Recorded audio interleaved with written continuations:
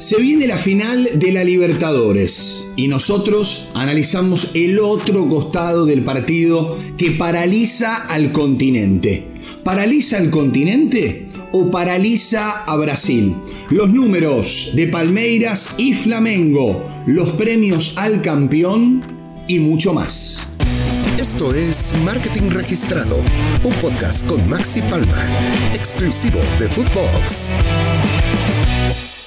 Hola amigos y amigas de Footbox Oficial, capítulo especial, este que tenemos por delante, en vísperas de la gran definición de la Conmebol Libertadores. Este sábado, el Estadio Centenario en Montevideo se viste de gala para recibir al Palmeiras y al Flamengo. Van a definir el título más importante del continente. Recién les decía a ustedes, ¿paraliza al continente o paraliza a Brasil? Cuando uno se mete en la cultura futbolística brasileña, escuchará que Flamengo de Río de Janeiro y Corinthians de San Pablo son los dos equipos más grandes del país. Los del Flamengo hasta presumen de tener la torcida más grande del mundo. Ellos son así, grandilocuentes. Pero el Palmeiras, en silencio, con una muy buena organización, con un proyecto a mediano y largo plazo, es el campeón defensor. Y aparte, tiene ganas de ratificar que es el más grande de Brasil. Así que aquí estamos para acompañarlos, para llevarlos al mejor estilo marketing registrado, con números, con curiosidades, con ese lado B de lo que significa una nueva final de la Copa Libertadores de América. Como repasábamos en un episodio anterior, Conmebol llevó a cabo una importante inversión para que el espectáculo sea de primer nivel mundial. Esto ya se pudo ver en la final de la Conmebol Sudamericana, con Atlético Paranaense como campeón, y también la Libertadores femenina, con las jugadoras del Corinthians alzando la copa, certamen que termina de jugarse en Montevideo también, pero el encuentro decisivo se jugó en el Parque Central, en la cancha de Nacional. No es casualidad. En tierras uruguayas, el fútbol brasileño ha dominado los torneos más importantes. Distinta final fue la que se jugó una semana atrás entre el Atlético Paranaense y el Bragantino. Ya lo hemos hablado, no son los equipos más populares de Brasil, si bien cada uno representa y viene de una región distinta. El Atlético Paranaense no es un equipo ultra popular. Muchos del estado de Paraná son hinchas del Corinthians, son hinchas del Flamengo, son hinchas de los equipos nacionales y a la vez torcen por el Atlético Paranaense. Bragantino, un equipo mucho más joven, que va volviendo a encontrar su identidad, por eso las gradas no estaban repletas. Algo diferente a lo que veremos este próximo sábado 27. A ver, vamos a comenzar por el Palmeiras. El club de San Pablo tiene un plantel valuado en 161 millones de dólares, según el sitio especializado Transfer Market. Y el jugador más valioso del equipo es Gabriel Verón, con una valuación de casi 18 millones de dólares. Flamengo es el campeón de la edición 2019. Su plantilla está valuada en 6 millones de dólares más que la del Palmeiras, 167.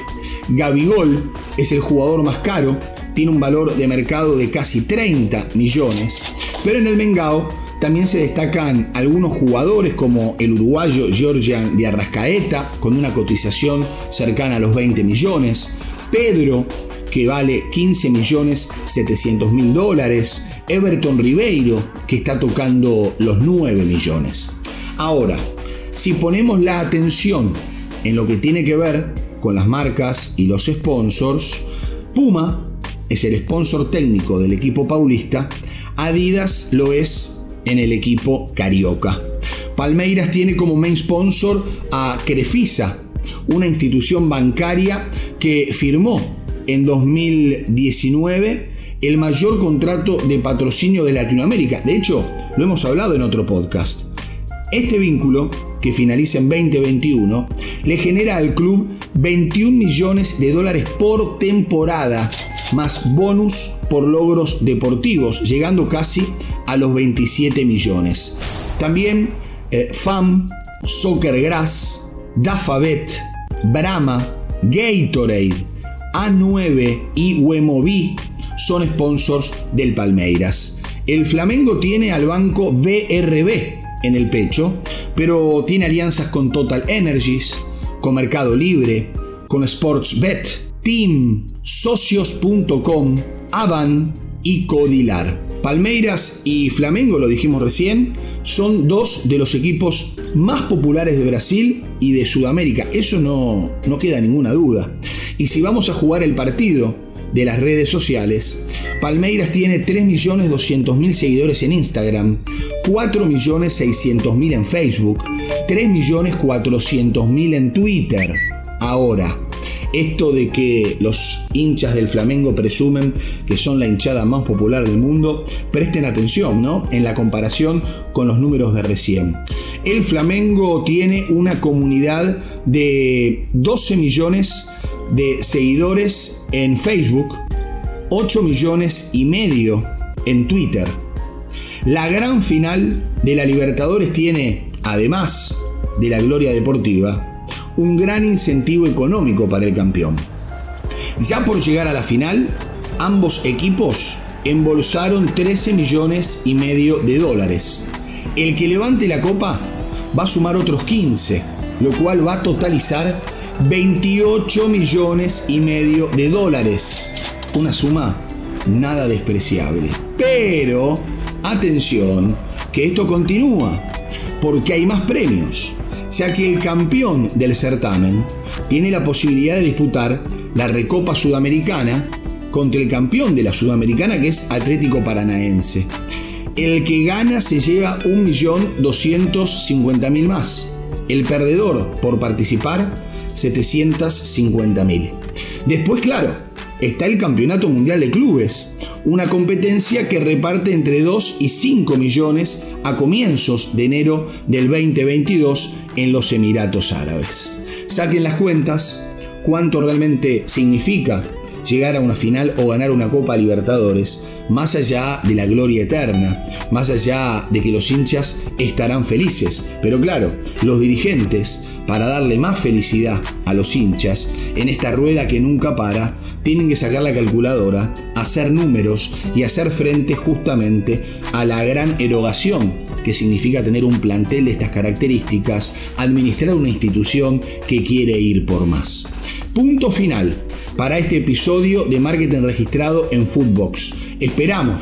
Esperamos poder ver un gran partido de fútbol sobre todas las cosas. ¿Será del Palmeiras? ¿Será del Flamengo? Bueno, nos encontramos en el próximo capítulo y ya lo sabremos. Que tengan un lindo día. Quédense como siempre en Footbox Oficial, la plataforma donde están los mejores podcasts del mundo del fútbol. Esto fue Marketing Registrado con Maxi Palma, podcast exclusivo de Footbox.